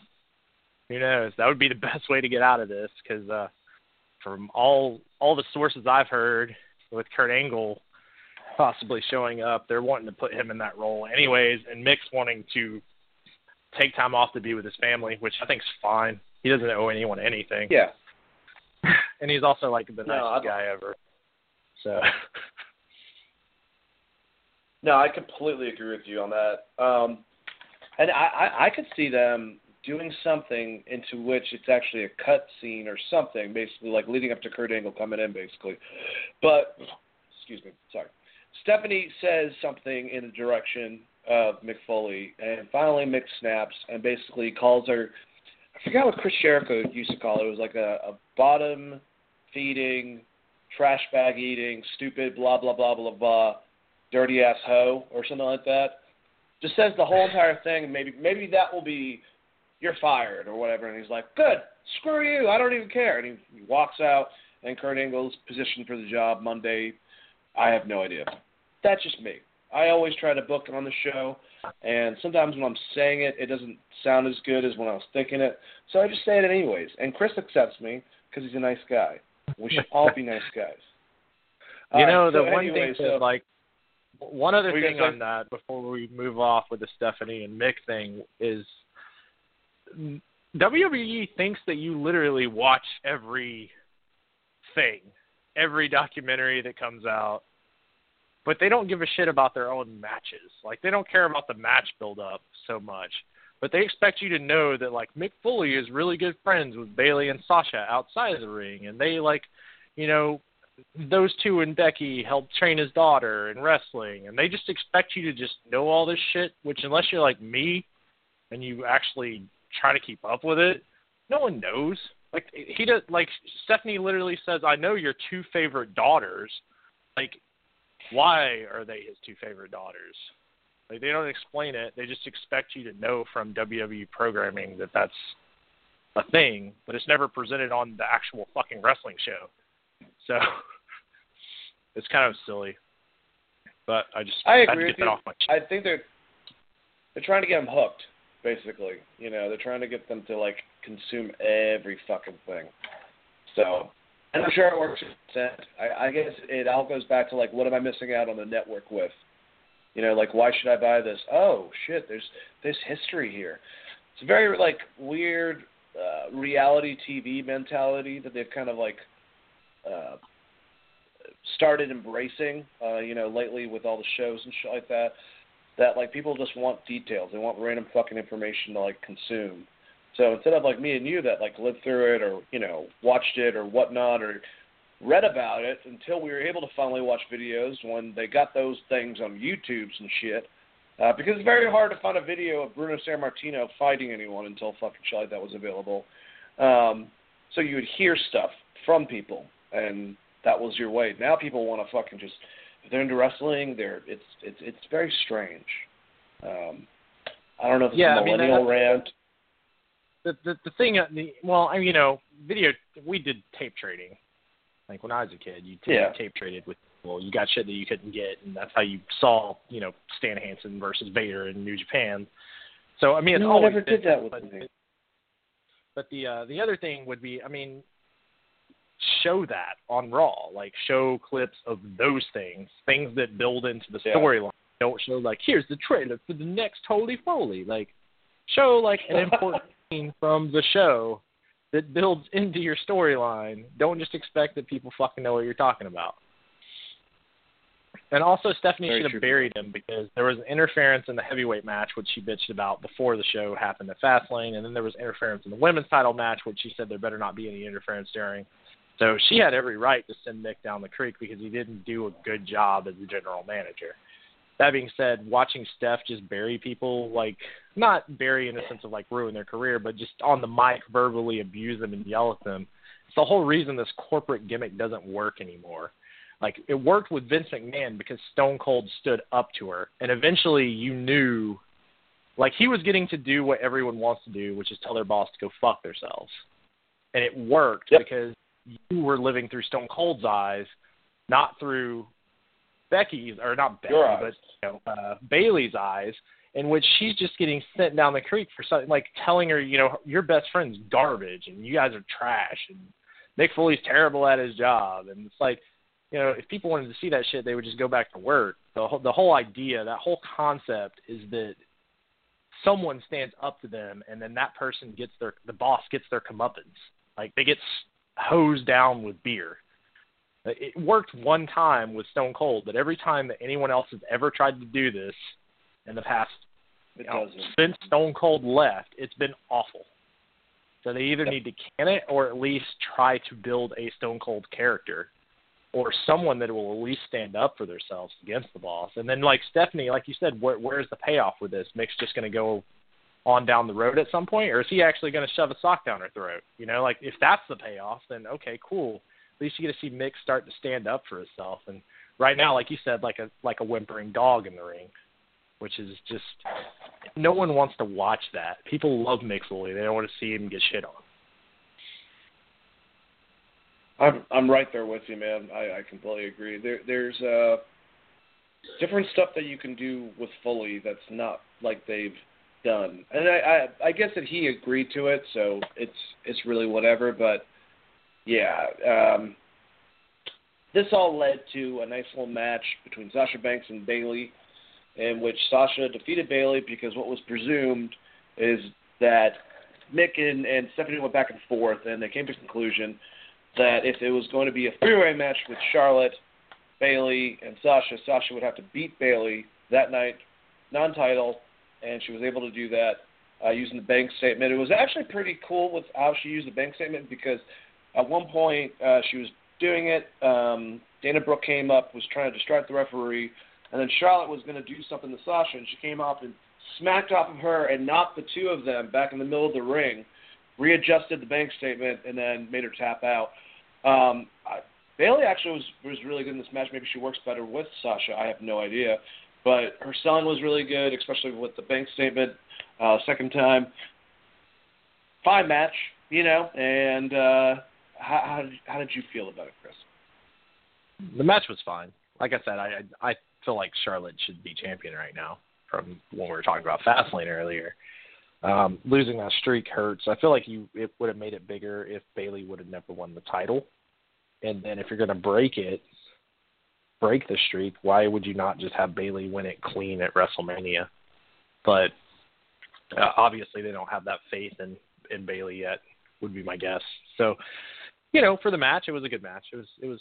I like like I said, I like the finishing sequence, like you said. It made sense that Charlotte would try to go fuck with their match because she's a heel, and it's easier to beat someone one-on-one in theory than it is a three-way match. Even though if you're not the champion, it's actually easier.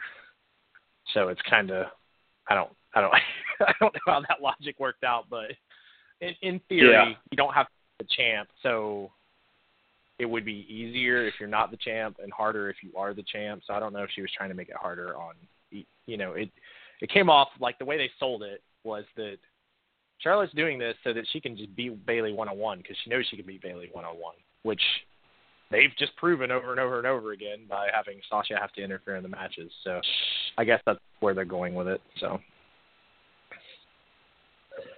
Yeah, exactly. And somehow it's going to come out to be the four of them fighting for the title. Whatever. Next part of Raw. We gotta start shuffling. Actually, shit, we got 30 minutes. We've been talking a lot, which I'm very happy about. I love talking about wrestling, even when it's subpar. Which it's been better lately, but this week was a week for us, if you will. Between the pay-per-view and these two, it was kind of like But we'll keep on going anyways, because the WWE showed a video of Seth Rollins' rehab, and then Triple H joined the commentary team via satellite. Triple H called Rollins a liar and warned that if he showed up to WrestleMania, it will be the last thing he does in WWE. How'd you like it, Chris? I think it's fine that they're selling it this way because now if Rollins isn't ready, they can just have Triple H hit him in the knee with a sledgehammer. Yeah. As opposed to him having a match.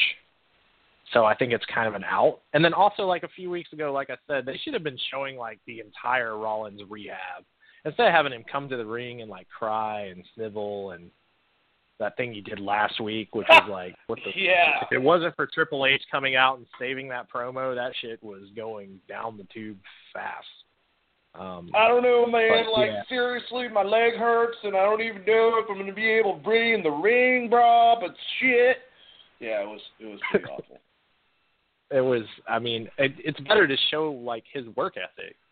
Give people a reason to want to see him back. Like, look what he's doing. This is crazy. Like, show his open leg on the surgery table, and then show him the next day like popping squats or something. So I did like they actually showed him in rehab. But it was funny that Triple H, like, immediately, like, as a heel should do, was like, if it wasn't for WWE's great facilities. Like, talking about he's got the greatest facilities. It was hilarious. But, yeah, no, it's fine. Let's move on. All right, well, Samoa Joe defeated Chris Jericho. Pretty damn good match, back and forth. Joe applied the Kahuna clutch on the floor, then rolled back in the ring to get the count-out victory, which I thought was, all right, he's like, I guess he'll do whatever. That's the thing. It's like, I thought the match was good, but I don't like, maybe I'm old school. I don't like ending with a count-out victory or a fucking roll-up unless there's reason to do it. But then Jericho hit a code breaker on Joe after the match, snuck back in the ring. Well, no, he didn't sneak back in the ring. I guess Samoa Joe was going to do more shit to him, and he hit him with the code breaker. So, Chris, did you like the match? Well, it was okay. Jericho looked good, and Samoa Joe came out looking pretty good. So, they had to have a bullshit finish because they don't want Joe to lose a match right now.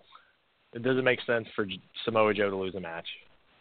Is if he's the destroyer. So having Chris Jericho get like a real quick code breaker in on him, and that kind of blows that off. But it also gives you an out if you don't want Chris Jericho to win at WrestleMania, especially with the way that they seem like they're building this little relationship between Kevin Owens and Samoa Joe and Triple H. So I understand why they did it. I also agree with you. I'm not huge on it, but it's WWE, so they do that shit a lot. So I guess I'm just numb to it. I'm just used to every finish being kind of like fucked up. It's not ever going to be like super clean. Like how many clean finishes were there on this entire show? I have no idea. Probably not. New Day won clean.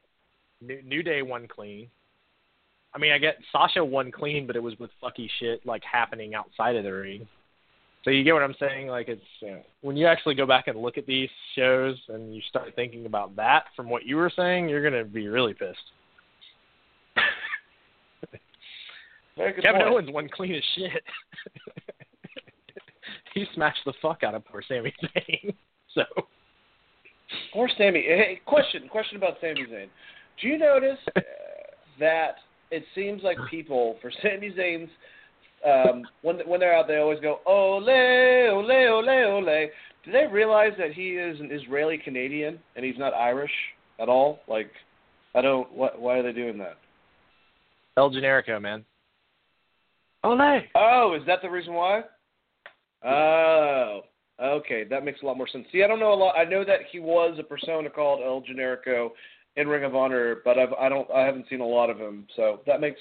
Thanks for clearing that up with me. Appreciate that. And then also the fact that he has like a ska song, which I guess people just assume that every person that listens to ska or punk rock music is Irish, apparently. So. Yeah, exactly. I mean that's a good point too. And people, I didn't think people were that educated with Sami Zayn. I guess I underestimated them. But we had a wonderful return of a guy. Oh shit! I was trying to do this all nonchalant.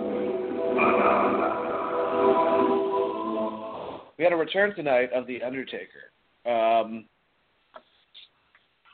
You know, your normal type of Undertaker build-up. We all knew this was coming, or at least people that knew the mystery card that was released a long time ago.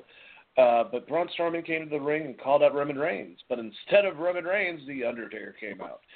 Strowman took his leave, which was actually kind of cool. Like, I understand it's kind of dumb to build Strowman to be this badass, but it is The Undertaker, so whatever. So then Roman Reigns' music hits after Strowman leaves, and he comes to the ring. Reigns said, with all due respect, that this is his yard now, because he's always saying that fucking stupid shit. Undertaker looked at the WrestleMania sign and then chokeslammed Roman Reigns. He walked away as the show went off the air. Pretty cool ending, I guess. It's building towards this match that's going to happen to two of them. I can't see this match, honestly. And look, I think Undertaker is an unbelievable performer. Don't get me wrong. I mean, what he was able to do at his age, oh my God, almost 10 years ago? No, it can't be. It's less than that. The one that he did with Shawn Michaels for his age was pretty fucking incredible. Especially doing the senton bomb, basically, that he does, Deadman's Dive, over the fucking ropes, hitting the guy. He's always been a good in-ring performer, especially for his size. But he's older. At this point, Roman Reigns is going to have to carry him the whole entire fucking match. And just like Chris has alluded to beforehand, he's probably going to have to bury him because I'm assuming we're going to have Reigns now turning into a heel from this. If not, what was the point? But how do you feel about this ending segment, Chris? Well, I didn't like it from the standpoint that Strowman had to back down. Yeah. So, if they would have built up maybe some of what Undertaker has done recently, which I know they don't want to give away that Undertaker's on the show, but in the past weeks, the idea is it's supposed to be fresh in your mind that him and Kane beat the Wyatt family, so Strowman would have a reason to respect the Undertaker because they were beating them in tag matches and stuff. They kidnapped the Undertaker, and you had the Brothers of Destruction versus the Wyatt family. This is about 1.5 years ago. So I'm assuming that they thought this is okay because people will remember that, Strowman knows he's wrestled the Undertaker, so he has a respect for him or something. But it just kind of came off as that's not how you've built Strowman's character. So if you just put someone random in the ring, he should be trying to rip their heads off. So that was weird. Unless Strowman's I'm just going to wait and beat up Roman Reigns after the fact or something. I don't know. So I didn't really like that, but it's the only thing they could do because they have to get on with this program because they have, 25 days to WrestleMania as of this podcast, I believe. Pretty much. which is Yep. 2 weeks on Raw. So it made sense. I do wish that, like, you know, I love the chokeslam. I kind of wish he would have picked him up and gave him a tombstone, like, directly after. Just, like, one extra thing. Because it is Roman Reigns. Like, a choke, like, how many times has Roman Reigns been chokeslammed? Like, at least a gazillion chokeslams. So, Very not good getting point. it done. I mean, have someone give him a tombstone. And then, you know, Undertaker could have rolled his eyes back and did the throat choke, or he cut the throat, but it was fun. I mean, you know, everyone popped for Taker. He got the biggest pop of the night. I think the second biggest pop of the night was probably for Jericho. Goldberg kind of got like booed and cheered, which was weird. Not to like a point where it was super noticeable, but people weren't. I mean, it is Chicago, so it's a little different, but from a fan's perspective, it's good that Undertaker is still getting that reaction. It's going to be bad at WrestleMania when he loses if you don't turn Roman Reigns heel. They better. They fucking better. That's going to be really stupid if they don't. All right. It's just going to make a lot of people. Yeah, exactly. Hey.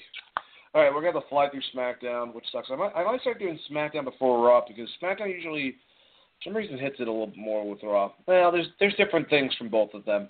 What I'm trying to say is that they both can suck sometimes. Anyways, let's go to the beginning of this. Show opened with Daniel Bryan and Shane McMahon coming to the ring. Bryan said he believes Randy Orton basically should get his WrestleMania shot. Shane thinks the opposite. He thinks it should go to AJ Styles, which, by the way, I'm just going to say, the storyline you're building, why the fuck would you do that and have it the opposite? Whatever. Keep on going. They recapped the whole entire situation and said it will be all settled on the line tonight on SmackDown between Styles and Orton.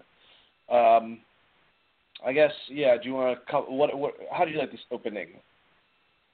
Why the fuck does Styles have to try to win his number one contendership when he already won his number one contendership and he is the former champion? No, Cena had no the idea. belt going. No fucking clue. But still, like you just book a three-way. Like, so they're definitely building towards like, yo, Styles is getting fucked over. Like, clearly they've been doing it for a couple weeks, so at least they're keeping it consistent, you know, which is fine. I don't think I'm sold to where it's going because we know what the pre-card was, but different. It was okay. Well, you know what's better than that, Chris? What's that, Dane? Thank you. All right, cool. James Ellsworth and Carmella lost, weird, to John Cena and Nikki fucking Bella. All right, so before the match, Ellsworth came out, cut a promo on Cena, which was ridiculous, and introduced Carmella. Cena and Bella forced their opponents to tap with basically they did the same, moves. It was really cute, and then they kissed afterwards. And after the match, Miz and Maurice attacked the fuck out of them. Miz got on the microphone and ran down Cena and Bella. Maurice joined in, then she and Miz kissed and left. It was very, very nice and romantic. Did you enjoy this? I enjoyed Miz's promo. Match was fine. Me too. Miz cut a good promo. Just like when they let Miz be Miz, it works. So he's actually, his stock to me has went up since he went over to SmackDown. So I hope this is building towards him getting to do something more, maybe go for the actual title because he's the best heel they have. And him running down Cena, he didn't say anything that wasn't true. Like, he was able to use all of that reality TV show bullshit against them and, like, bury them in a sense, which was kind of great. The contract thing, John Cena he had Nikki sign a contract before she moved into his house and, like, all this crazy John Cena shit that you don't hear about. I'm glad he brought it all up. He definitely ran John Cena down. So we get to see Cena come back next with a strong promo, which will be good because Cena can cut a good promo when he's in a good program. That match at Mania is going to suck. But at least the Miz is the heel. And we know that John Cena is the good guy, so that's a plus. Well, the thing is, it's like if you're going to have that fucking match, so we have a good match, why don't you have it just between the two of them? I hate to say this, have the women come out and just be managers. I mean, it's really not that big of a deal. The weak link is Maryse. She's not much of a wrestler. And I don't even want to see Nikki in this match. If you have it between one of the biggest baby faces, even if people don't like them, versus one of the biggest heels, it's going to be a fun fucking match back and forth. You know, Miz is not the greatest in-ring performer, but it would be a hell of a lot more suitable with that aspect than this mixed gender tag team bullshit that will probably last less than 15 minutes. But what the fuck ever. Let's keep on going. Well, the other thing is like, what were you gonna say? One other thing is like, it's not an intergender match, so you get that weird stipulation where the males have to tag in the females, which just drags the match down. Oh yeah, okay, that's a good point. Whatever. Either way, it's just kind of annoying. But Curt Hawkins was in the ring, and he called out Dean Ambrose because previous week, if you guys didn't realize, he basically bitched his ass out by coming down there, putting him in a dirty deeds, knocking his ass out, and then going and calling out Baron Corbin, which is exactly the same thing that he did, sort of, but he clotheslined him. And then got in the ring, called out Baron Corbin. Corbin was on the screen, was in the back somewhere. Of course, Dean being the smart guy that he is, he went back there looking for him, got completely ambushed. They went back and forth. Dean then got fucking, what the hell's it called, a forklift down on his chest. It looked like he got pretty damn close.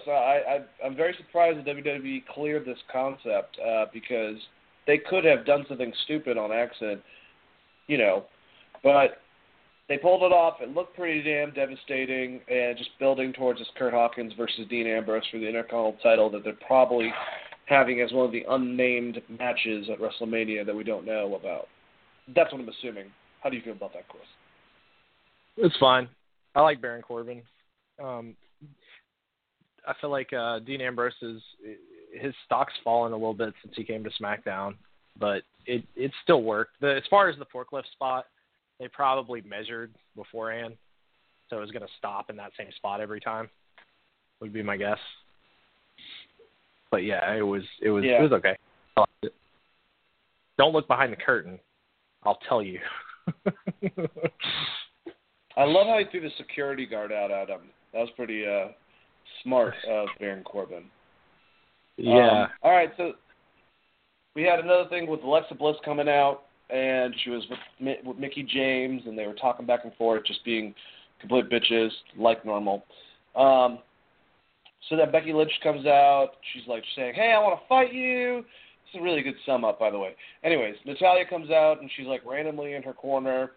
And Daniel Bryan makes a match between all of them. And he says something on the lines that every female wrestler in SmackDown will have a chance at the title, which I don't really understand how that works. Even on Talking Smack, they didn't really make it make sense. So I don't know if they're having like a fucking battle royal or whatever.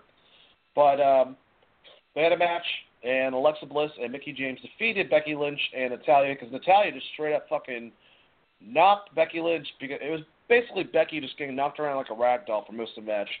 Natalya gets tagged in, does a little bit, and then knocks Becky out, leaves her in the ring, and then Alexa and Mickie defeat her pretty easily, and then Mickie hits the kick on Alexa Bliss, just showing her, hey, don't trust me either, I'm going to whoop your ass. So I would rather just prefer to see Mickie James take on Alexa Bliss and then Mickie James wins the title, and maybe have Mickie James resurface her thing with Becky Lynch after WrestleMania. But what do you think is going to happen, Chris? I think you're going to see either a tournament for the number one contendership or a match for the number one contendership, maybe a four-way match. Yeah, Mickie James is a perfect person to put that title on. I think she can carry it well. They need to change her theme song. That theme song was stupid like 10 years ago, and it's stupid now. She writes her own music. Use one of her songs, like, for Christ's sake. But she probably feels that way. She's like the sweetest person in the world, by the way. So I'm a big Mickie James fan. So yeah, no, that's I agree. It would be nice. It would be nice just to have a straight, especially since Raw is doing a similar thing with a three-way match. So hopefully this doesn't end up with a four-way match. But it just seems like they're going to put this belt on Natalya for some reason. She is getting a fuckload of screen time lately. So,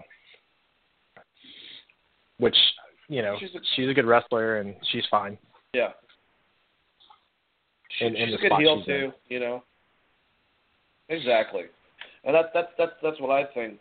You know, Natalya is a pretty good heel. She's at least collecting heat for messing with the top two baby faces between Nikki and now Becky Lynch.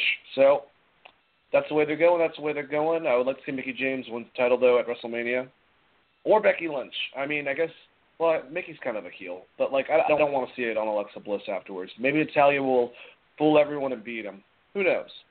Last match of the evening, the number one contender match that should never have happened because AJ Styles should just have it. Verse between Randy Orton defeating AJ Styles. This is actually they really have good in-ring chemistry for their first match together. There were a couple spots. I'm gonna talk like Bret Hart for a second, not like him, but I could hear Randy Orton saying, basically setting up the match and calling stuff in the ring very easily because he's very loud about it and the cameras are on him. So maybe if you want to hide that a little bit, Viper. But either way, the match was a lot of fun. And I love that what Styles did where he faked out Orton on the springboard and he avoided the RKO and then he came back up. And then just the ending of just like each move, like they all like nailed all their big signatures and finishers. And you ended with him trying to go for the 450 splash and it not working out and then getting the fucking RKO. So basically Orton wins and he will challenge Bray Wyatt at WrestleMania, screwing out AJ Styles for no fucking reason. You could have done a three-way. We would have loved it, even if AJ doesn't win at WrestleMania. But whatever, WWE, don't listen to me. Listen to my friend Chris, who also has to say something about it. I agree with the three-way concept, but we knew that this Shane McMahon thing was building. So at least the one thing about SmackDown I will say is they're good at continuing stories. So you still get the continuation of Bray versus Orton. And you don't necessarily have to put the belt on Orton because you could easily have Bray Wyatt make amends with Luke Harper, which I hope they don't do, but they could possibly do. Or bring Eric. Yeah, that's also there as well. So they have a little bit of leeway with what they can do in that match. So it's fine.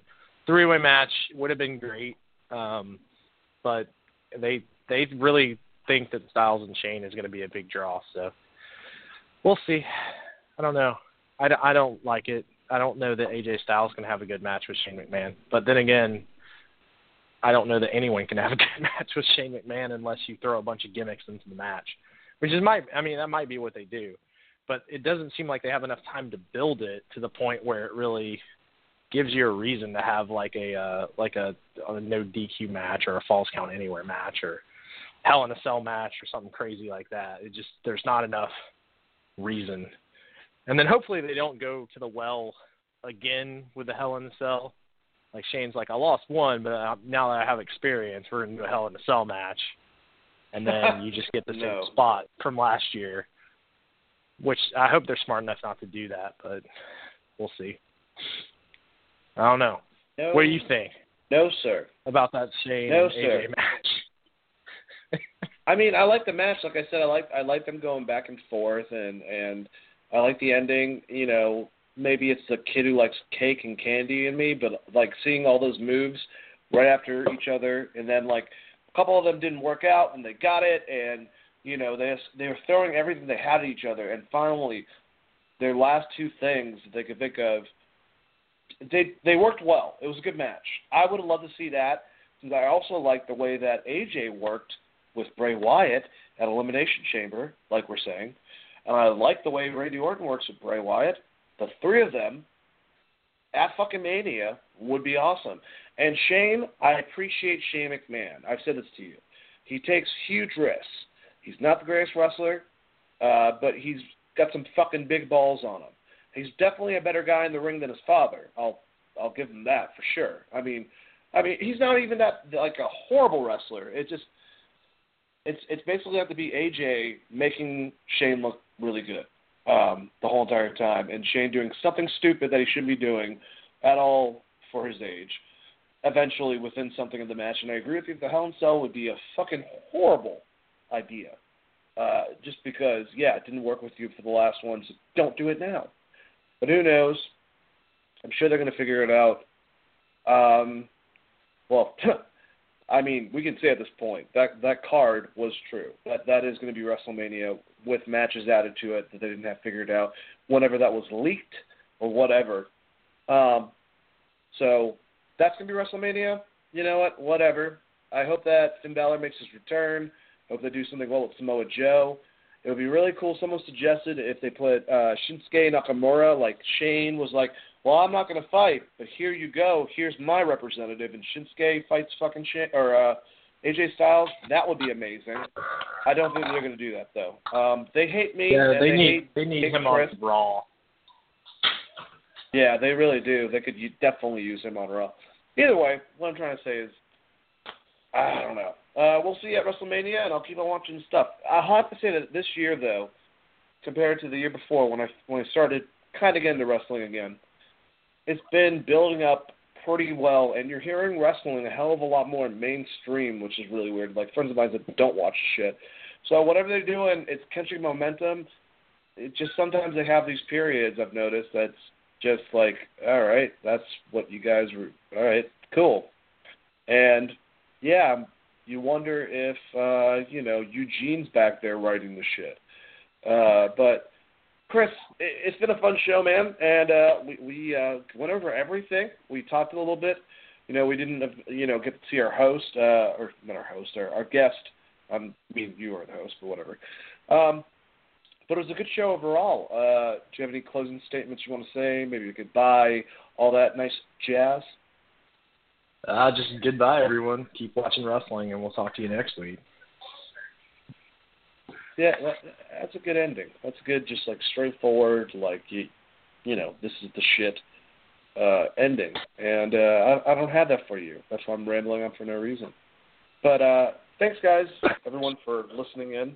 Listen every week at Wednesday. We'll have this from 8 to 10, sometimes from 7 to 9, based on our fucking what we got to do to accommodate. But, yeah, thank you guys over at Geek Vibe Nation. This is Wrestling Geek Alliance, and you guys have a great night. Peace out, Chris. Peace out, guys. Have a good one. See you.